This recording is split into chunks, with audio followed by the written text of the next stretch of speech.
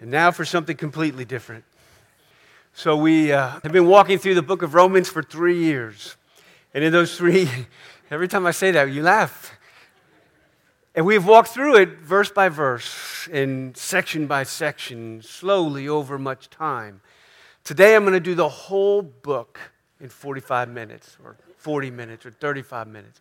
But we're going to go and I felt as we move on, next we're going to move into the book of Malachi.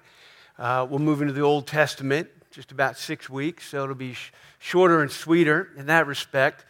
But today we're going to walk through the book, and the book of Romans offers natural sections, and we're going to kind of take a look at section by section as we go through. And each section, we're just going to kind of touch on the mountaintop of that section. And just as a way to wrap up where we've been over these years is to kind of pull the threads of the book together into one final flyover, so to speak. So it's very different than the way I normally would approach a text or that kind of thing, expositing it piece by piece. But we're going to see what we can do as we pull it all together and try to leave with a big picture of where we have been. With that in mind, I think I'm just going to read the first few verses of chapter 1 as a way of starting, and then we're going to run through much of it. But Paul begins his letter saying that he is a servant of Christ Jesus who's called to be an apostle, and he's set apart for the gospel, which was promised beforehand through the prophets in the Holy Scriptures concerning his Son, who is descended from David according to the flesh, but he was declared to be the Son of God in power according to the Spirit of holiness by the resurrection from the dead, Jesus Christ our Lord. Pray with me. Our Father in heaven, we have gathered this morning as your people. We have come to worship, to pour out our hearts to you in love and praise, but even now to sit at your feet and receive from you your word. Father, I pray that you, in the midst of what we do today, would speak to us, that you would write your word upon our heart, its importance and its power, and that by it you would shape and change not only our hearts, our minds, but our very lives. For we ask and pray it in the name of Jesus. Amen. Reviewing Romans together. So Romans, as we have seen for much time together, is Paul's longest letter. It's his most systematic letter. And the central purpose of the gospel, of the book of Romans, is to present and explain the one true gospel. There's one gospel for all human beings. And he's showing how the gospel is for every human being, that every human being needs a Savior. It doesn't matter where you are from and what part of the globe, what nationality you are, what economic status you have, whether you're male or female, everyone needs a Savior. And as Paul addresses it in the book of Romans, particularly between the issue of Jews and Gentiles, that it's not just the Jews who need a Savior, but the Gentiles. And it's not just the Gentiles who need a Savior, but the Jews. And there's one Savior for both. The Jews are not exempted because of their history and law. And there may be some who, in their own sense, that we have the prophets, we have the covenants and the promises that God has given. We have the law, and we have had this for all this time. And so, in some ways, they might think they're exempted. And a lot of them refused Christ. The Gentiles are not excluded because of their history and their lack of the law, because they didn't have it and because they were outside of Israel for all of these centuries. They're not excluded from it.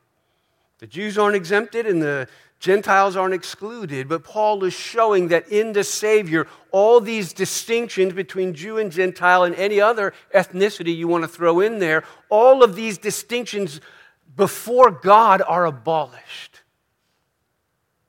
in the one gospel of the one Savior, that we are all one in Christ. And so, really driving Paul's long systematic explanation of the gospel through the book of Romans, there is this one really very practical application that it appears that he is after, and that is unity. Unity in the church.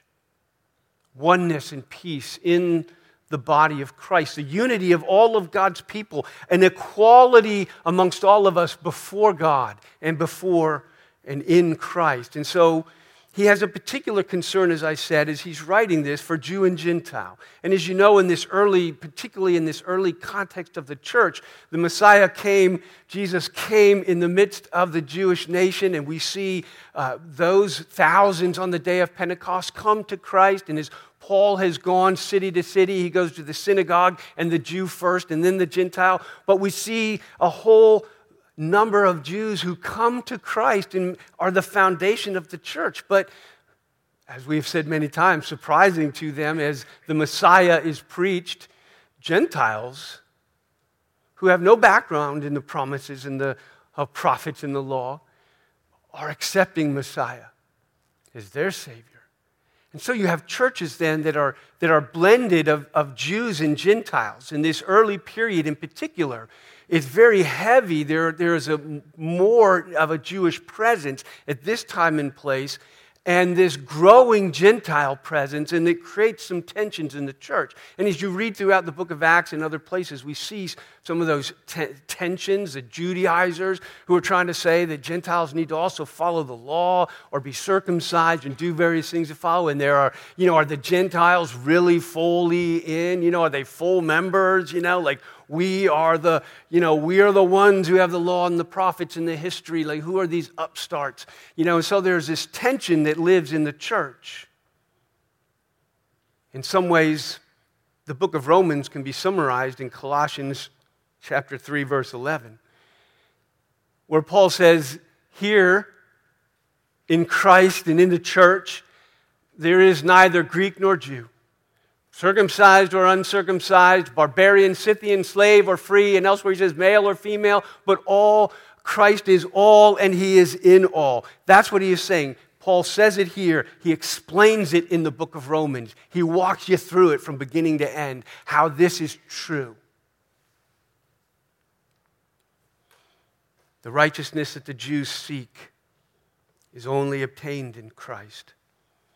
The wisdom that the Gentiles love and seek is only revealed in Christ, so that he is all and all in all. And so the application of the gospel to the Roman church, as Paul is writing it, and so in a sense to all churches, is that unity. There is one body in Christ. It's as important today as it was then. The tensions may be different, but they can be as real. There are racial tensions today. They've been stirred up again in many ways. We are more conscious of them than we have been. And this is a word to us that we need to hear. There is no division in the body of Christ. Christ is all and he is in all. Whatever the tensions and divisions we want to bring up, the gospel will demolish them. And what levels the playing field, what puts every human being on common footing before God, is all the truth of the gospel as Paul unpacks it here. All human beings are created by God. Not just the Jews. They might have thought that or not thought that, but they were specially created, right? There is that sense, but he's saying all human beings are created by God. All human beings are in the image of God. All human beings fell in Adam. Not just the Gentiles, but the Jews fell as well. There weren't even Jews at that point. The entire human race has sinned and fallen short of the glory of God. And we need a Savior to bear the guilt of our sin. Every human being, no matter what color, ethnicity, race, gender, we all need a Savior. We all need forgiveness. We all need a Messiah. And so John Stott says about the book of Romans, he says it's a full and fresh statement of the apostolic gospel which would resolve the conflict between Jews and Gentiles over the covenant and the law, and so promote the unity of the church. And that's what Paul is after in writing it. But he gives us the most beautiful, long, strong exposition of the gospel that the Bible contains for us. And so we're going to hit the peaks of it. And first, we'll just taking chapters 1 to 3, what Paul is doing there and laying the foundations of the gospel is to show that all have sinned and fall short of the glory of God. And again, that may be common sense to us. That may be old hat to us. We may already know this. But when you're speaking to this blend of Jew and Gentile, and maybe even now as you speak this to the world, there are going to be those who said, you can be saved. And they'll say, saved from what? This is a sense that all have sinned and fall short of the glory. There is something from which we must be saved.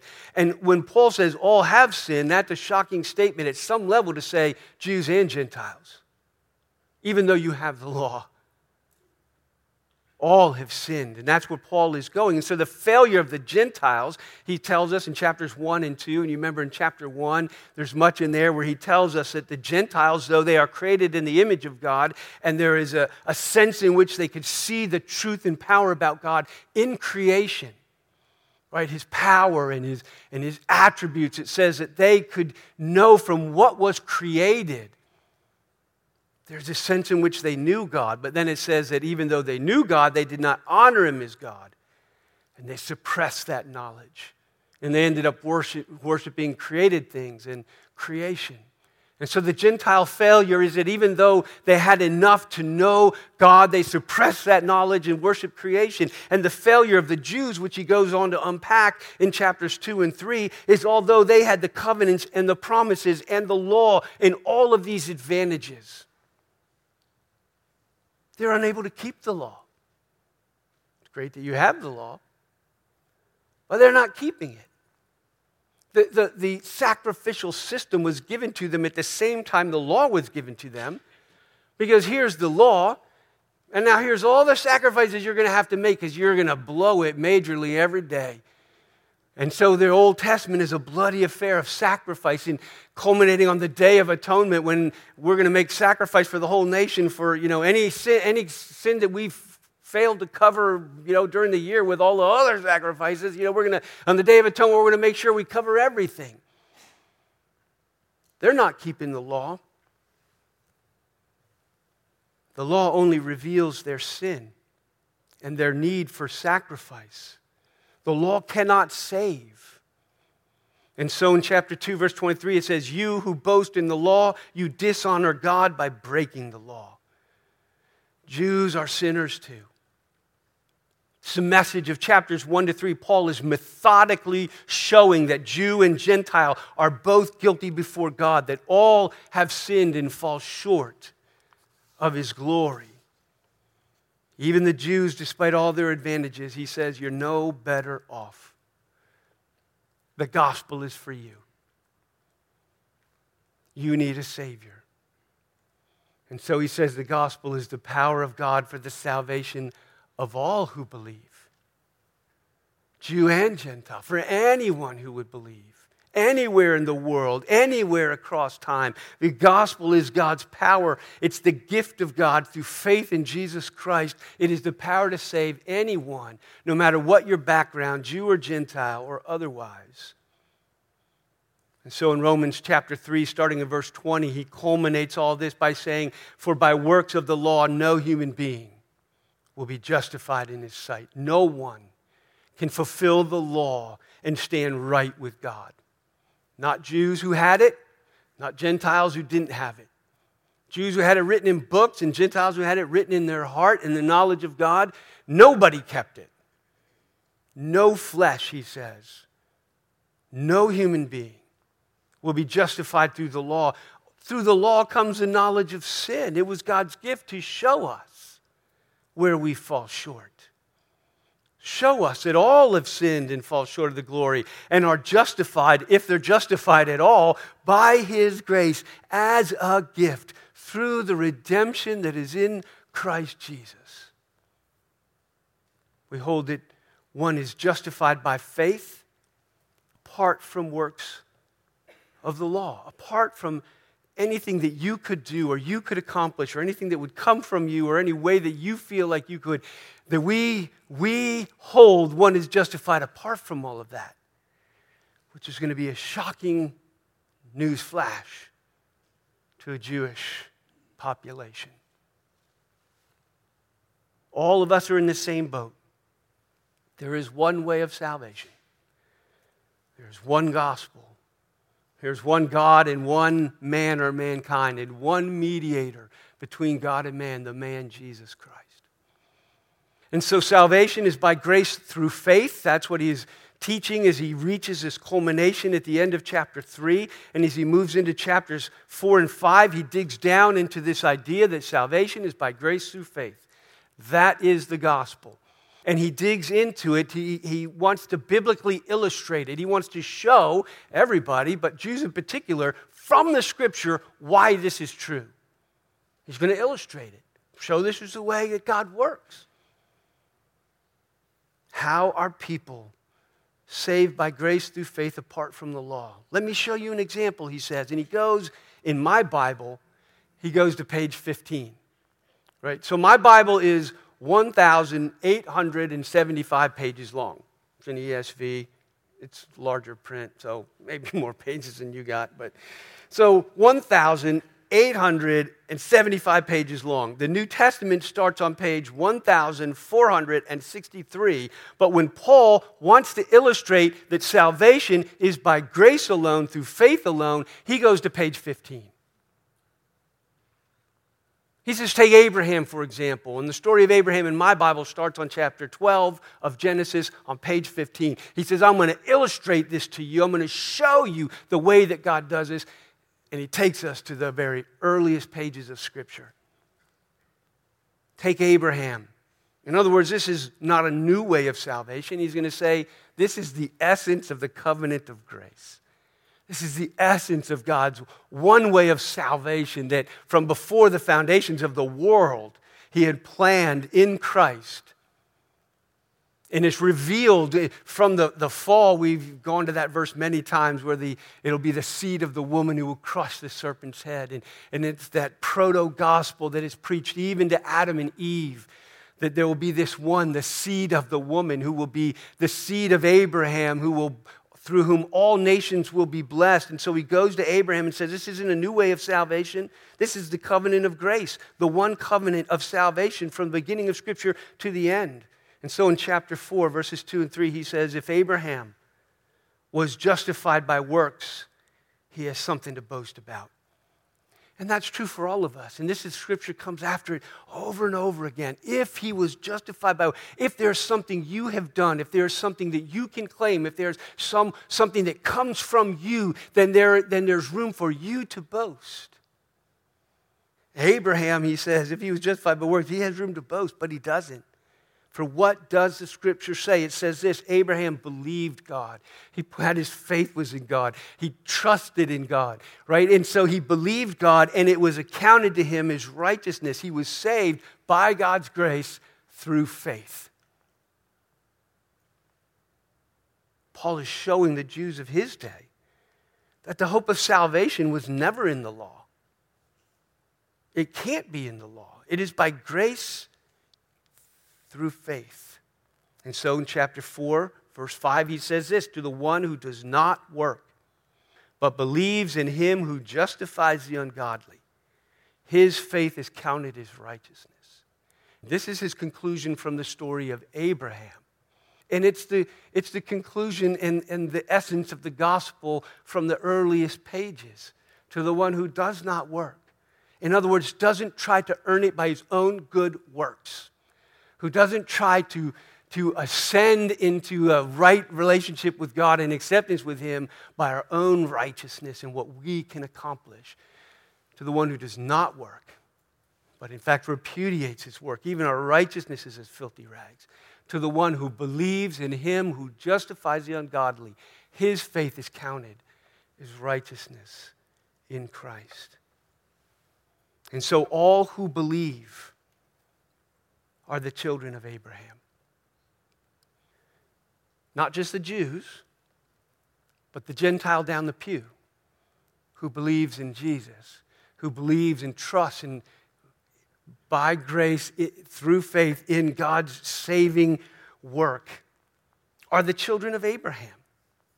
Children of Abraham by faith. Paul makes a big deal about this in the book of Galatians. right? That all who are of the faith of Abraham are his true children. Not just those who are of the lineage of Abraham, have the DNA of Abraham, right? Abraham was Isaac and Jacob and the 12 tribes. From them, the children of Abraham are the 12 tribes, his descendants. And he is saying it's not those who share the DNA of Abraham that are his true children, but those who share the faith of Abraham are his children.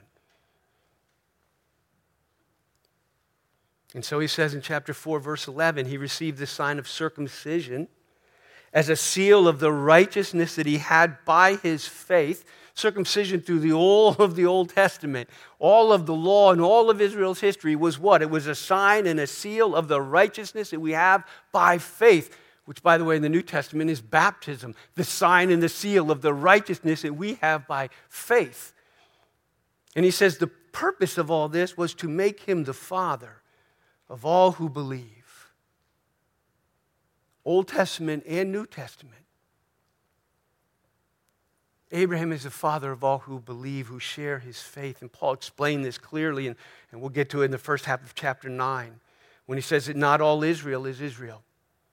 There is an ethnic Israel, a national Israel, but not all Israel is Israel. Not all Israel share the faith of Abraham and are saved. It is not the children of the flesh, but the children of faith. And so in chapter 5, verse 10, he says, while we were enemies, we read this a moment ago. Well, we were enemies. So he includes himself. He's a Jew. And he says that while we, all of us, Jew and Gentile, we, the church, we who are now in Christ, while we were enemies, we were reconciled to God by the death of his Son. If anybody is reconciled to God, it is by the death of his Son. And he proves this from the rest of chapter 5. If you remember the end of chapter 5, he shows that in Adam all died. Right? He makes that statement. In Adam all died. When he says that, he takes Jew and Gentile back to creation, back to the fall, back to the problem. He says in Adam all died. Every human being. And yes, you get now Jews and the other nations, and the Jews are given the law and such, but he's making the point, and will continue to, but the law couldn't save you. And that we're all still in the same boat. And so by the end of chapter 5, he shows you are either in Adam, and so you remain under his judgment, or you are in Christ, and you are reconciled to God. You are either in Adam, and you are his enemy, whether you're a Jew or a Gentile. Or you are in Christ, and you are reconciled to God in one of his children. So in chapter 6, he moves into sanctification. Sanctification by grace through faith. So we have our justification by grace through faith. Our salvation is by grace. So now he goes in to say, you know what? Your sanctification, your growth in holiness, your being more and more like Jesus is also by grace through faith in Christ. And so the gospel unites the church, Jew and Gentile, and every believing Christian. And again, we say there's Jew and Gentile encompasses any other nationality in the world. You were either in Israel and a Jew, or you were something else, anything else, and anything else is a Gentile. So it's all human beings by those two categories. And so he unites in Jew and Gentile in the death and resurrection of Christ. And he shows the inadequacy of the law and the power of the Holy Spirit. Right? Through chapters 6 to 8. The inadequacy of the law and the power of the Holy Spirit. And he says that sanctification, this growing in a life of holiness, is not achieved in our own strength. As Jesus had already taught, apart from me, when it comes to this kind of thing, you can do nothing. But if you abide in me, right? And so he wants to show that it is the freedom from the power of sin is not through the law. The law has no power. He shows that the law tells us what's wrong. And if you hold the law up like a mirror and you look into it, it reveals to you all the ways you fall short, all the ways you sin. But that law, what it shows you, it has no power to change you. It not only has no power to change you and to help you stop doing what it says not to do, it has no power to forgive all the ways you already have. It has no power to do anything. It stands outside of us, judging us, showing us our sin. And he says, so our sanctification is not found in the law or in trying to do the works of the law, but rather it is not in our own strength at all. Freedom from the power of sin and the judgment of sin, our growth in holiness, he says, is experienced in our union with Christ. That when we believe into Christ, we are baptized by his Spirit, and the Spirit being poured out on his people unites us by his Spirit with Christ. It is this union where the power of the Holy Spirit is the power and the hope of a new life. And so in Romans 6, verse 4, he says, we were buried, therefore, with him, with Jesus.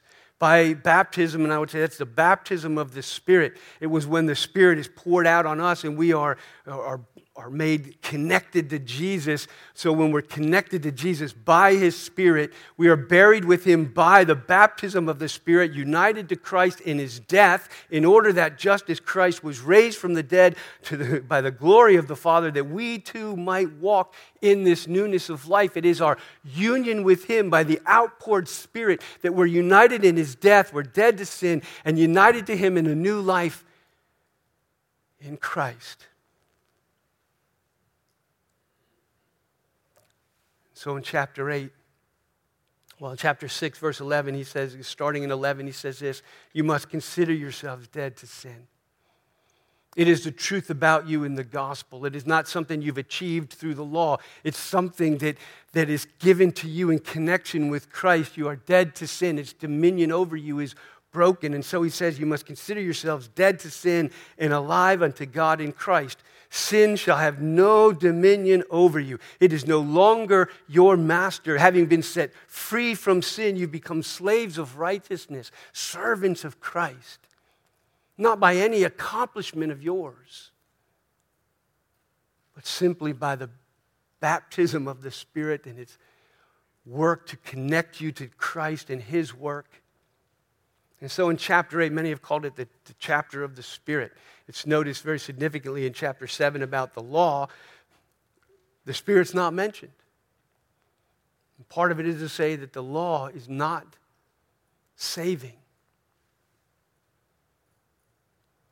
And so we have the chapter of the Spirit, and Paul goes in chapter 8 to explain the presence and the power of the Holy Spirit, that if we walk in the Spirit, we will not fulfill the lusts of the flesh. We will not fulfill.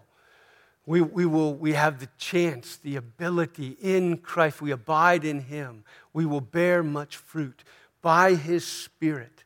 And so in chapter 8, verses 14 and 15, he says this, all who are led by the Spirit of God, they are the sons of God. Right? The true sons of Israel, the true sons of Abraham, the true sons of God, those who are led by the Spirit of God are the children of God. And you have received the Spirit of adoption as sons by whom we cry, Abba. In a newness of spirit, he leads us. He empowers us. Chapter 8 crescendos. As we said, if Romans is a peak in the Scripture, chapter 8 is the Alps or the high peaks in the book of Romans itself. And he crescendos with this, knowing this gospel that we don't save ourselves, that it's by his grace and through faith, and it comes as a gift of God, and that by his Spirit we're united to Christ, and being united to him, we have the power of a new life, and he begins to change us, and we belong to him. And all of this is by the power of God and not by works and not by anything that I have done. And he says, if all of this is true, as he crescendos, he says there is a confidence for those who have experienced God's electing grace that has united them to Christ. Those who have been baptized by the Spirit into Christ. And so in chapter 8, verse 30, it says, those whom he has predestined in eternity past, those also he called and he justified in time. Those he predestines, he calls and he justifies. And those that he calls and justifies, it says that he glorifies. From beginning, eternity past, to the glory of an eternity in the future. is the work of God's grace. And he says our confidence in what God has done, not in what we have done, then is unshakable. And he goes and he starts in verse 35 of chapter 8. What shall separate us from the love of Christ? What can do it? Who can do it? He says, shall tribulation or distress or persecution or famine or nakedness. And these are the things that if you are warned in some churches, you better be careful, because when you suffer, you just might fall away. Right? If there's tribulation, you might lose your faith. If you have, go through some hardship, you lose your job, and you go through some trouble, and you have, famine or nakedness or danger or sword, he says, can these separate us? And the answer Paul gives is that's not true. What can separate you from the love of Christ? This list, shall tribulation or distress or persecution? He says, no. In all of these things, we are more than conquerors through him who loved us. Not because you're strong, not because you can do the law and you can say, keep yourself saved and keep yourself good no matter how hard or bad it gets. No, you're a conqueror through him who loved us, who predestined and called and justified, and who says he will glorify, and that he has united us to his own Son by his own Spirit in an eternal bond that is unbreakable. No, in all these things we're more than conquerors. And so he says, no, there's anything else in all of creation that is able to separate you from that baptism of the Holy Spirit in which God came in and united you to his Son.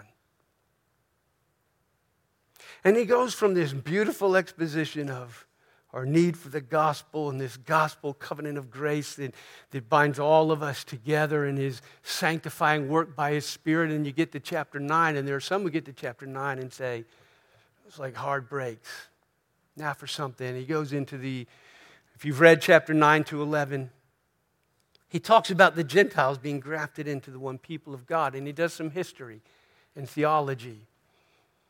But for Paul here, after unpacking the gospel as God's way of salvation for all people, we said that his driving goal is the unity of the church. And what is in this early church, as I said, where Jew and Gentile now are the mix and the tensions arise, there is this tension about the relationship between the two. What about the Jews? And how do the Gentiles fit in?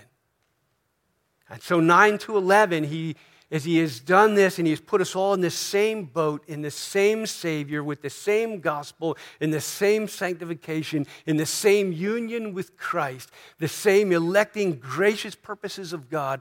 And then he unpacks, as he says, issue between Israel and the church. How are we to understand it? How are we to put this together in our heads? What he was doing in Israel all these years, and how the Gentiles all of a sudden are like in the middle of it. He starts by explaining, as I said earlier, not all Israel is Israel. That it's not the children who have the DNA of Abraham who are his true children, but those who have the faith of Abraham that are his true children, the true children, that is the children of God. It is faith. Even in the Old Testament, the only true children of Abraham were the children of faith. In other words, Jewishness did not save people, only faith did, even in the Old Testament. If you have been here for any number of years, I preached through the story of Elijah, which takes place in the time of Ahab and Jezebel, where the entire nation is apostate, under an apostate monarchy. And at that time, what does it say? That God preserved for himself 7,000 that have not bowed the knee to Baal. So in the middle of Israelite history, underneath an Israelite king, the entire nation is apostate. Their Jewishness didn't save them. They were worshiping Baal. They were not true believers. But God reserved for himself a people. 7,000 who didn't bow the knee to Baal, but who were children of Abraham according to his faith. And so despite the advantages and the blessings that Israel enjoyed in the Old Testament, they are not any less sinful than the rest of humanity. And they need a Savior. And Paul speaks of this sadness and the justice when many Jews reject their own Messiah. And they're being cut off, right? And that's the language of Romans 10 and 11, that they reject the Messiah, and so they are cut off from believing Israel and accursed. They are not part of the children of Abraham who believe. And so in 11:5, Paul also rejoices that there's a remnant who believe and are saved. And so in chapter 11, he actually references that time in the life of Elijah and it uses it to illustrate how it is in his own time, where most of Israel has rejected Messiah. Just in the time of Elijah, most of Israel was apostate and worshiping Baal, but there was a remnant preserved by God. And Paul says it is exactly that way right now as he's establishing his church. When all of Israel is rejecting the Messiah, there is a remnant, a strong Jewish remnant on which is the foundation of the church, of the true children of Abraham believing in their Messiah. But into this stump of Jesse, right, which is Israel, which is their Messiah, which is Christ, into this stump, God grafts believing Gentiles. Unbelieving Jews are cut off and accursed, and believing Gentiles and belief of the faith of Abraham, they become children of Abraham and are grafted in. And so the church does not replace Israel. See, those who hear us teach things like this will say, well, you believe in a replacement theology and that you say that the church and Gentiles have replaced Israel. That's not what it says. That's not what I'm saying. I'm saying this. The church is Israel. The church is Israel. Gentiles join Israel through faith in their Messiah, that all believing Jews are the stump of Jesse, are those that God had reserved for himself of the faith of Abraham. And into that stump, believing Gentiles are grafted. They become part of it. And Israel is then reckoned through her Messiah. Abraham's children are those who are in Christ through faith. And so he says this, he describes this in Ephesians chapter 2. He says, remember that you Gentiles, at one time you were separated from Christ, being outside of Christ, you are alienated from the commonwealth of Israel. Right? At one time you were not part of Israel. You were alienated and strangers to the covenants of promise, all those Old Testament promises and the promises of grace and the promises to Abraham and to David. And these, you were alienated from the commonwealth, you were strangers to the promise, so you had no hope, and without God in the world, you had no idea what was going on out there as Gentiles. But now, in Christ Jesus, you who used to be far off have been brought near to what? To the commonwealth of Israel, to the promises that enrich all of the Old Testament that are for the sons of Abraham, that is the children of faith. You've been brought near by the blood of Christ, for he himself is our peace, who made us both, Jew and Gentile, one, to create in himself one new man. Even in the Old Testament, Gentiles could convert and join Israel. There are several Gentiles in Jesus' lineage, in the genealogies that are given to us. They're part of the lineage of the Messiah. You could always convert to Israel. Many did. Just now it's happening in mass. And where Jews themselves are cutting themselves off through unbelief. Gentiles in mass believe in the God of Israel and the Messiah of Israel and enter into the church.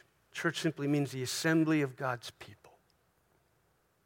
He moves then, as we just close and round this out, is in the last few chapters, he takes this gospel and he says it's for all of life. Right? This gospel changes everything. It changes you, it changes me, and it changes the way we live. And so Paul applies the new life of the Holy Spirit from chapter 8 to God's people. How do people who are dead to sin but alive unto God in Christ, how do they live? What does it look like? And he paints in broad strokes a righteous life. The law does not save us, but righteousness flows from life in Christ, from that union that we have with him, from that Spirit that we've been baptized by, that he, the Spirit, is the fountain of a new life. Jesus says on that day, springs of living water will flow, and we're told he was talking about the Holy Spirit, who is the fountain of a new life. Just as Christ was raised from the dead by the glory of the Father, we too may walk in this newness of life, and he's simply painting the broad strokes of what this looks like. It's not the law of Moses that governs, but the law of love. The law of Moses stands outside of us. It judges us, and in that sense, it crushes us. But the law of love is that work of God to give us a new heart, a new spirit. He takes our heart of stone and he gives us a heart of flesh, a heart of love to him and to all things that concern him. And so instead of being beaten by a law from outside of us of how we need to be and how we fail, but rather something springs up from inside of us, a new life, a gracious work of the Holy Spirit. So in chapter 13, verses 8 and 10, he says this, "Owe no one anything except to love each other, for the one who loves another has fulfilled the law. Love does no wrong to his neighbor, and therefore love is the fulfilling of the law. The weak must love the strong without judgment, and the strong must love the weak without condescension." In 15, verse 7, he says, "And welcome one another as Christ has welcomed you." One body, united in Christ by the truths of the gospel. I was thinking about how to wrap this up and what is that grand application, and I guess I just kind of stand back, and there's a lot of application in there if you haven't caught it, but I would simply say part of it is to say that this is the Word of God. This is the gospel, the one true gospel given for all time to the church, for us to believe and to experience, but also for us to preach and to teach. And the one who shares any other gospel than this is anathema. Paul says it in the beginning of Galatians, "If anyone preaches to you a gospel other than the one I preach to you, let him be accursed." This is the one gospel for all people, for all time. We can preach no other. It is the offer of the gift of salvation to all who would believe entirely apart from the law and from works. It is the free forgiveness, the gift of righteousness in Christ, a new heart of love that makes us alive unto God. It is the gospel. It is free and it is beautiful. It brings us to that place where we offer ourselves to him as living sacrifices, holy and pleasing to God. Pray with me. Father in heaven, we thank you for your word that is living and true. Even as we have skipped like a stone across the surface of Romans this morning, I pray that its truths which catch hold, not just of our minds, but of our hearts. And that this Jesus who is here high and lifted up, the one Savior for all of us, Father, help us to embrace him by faith, to walk with him in love, to bring glory and honor to you because of Christ, in whose name we pray. Amen.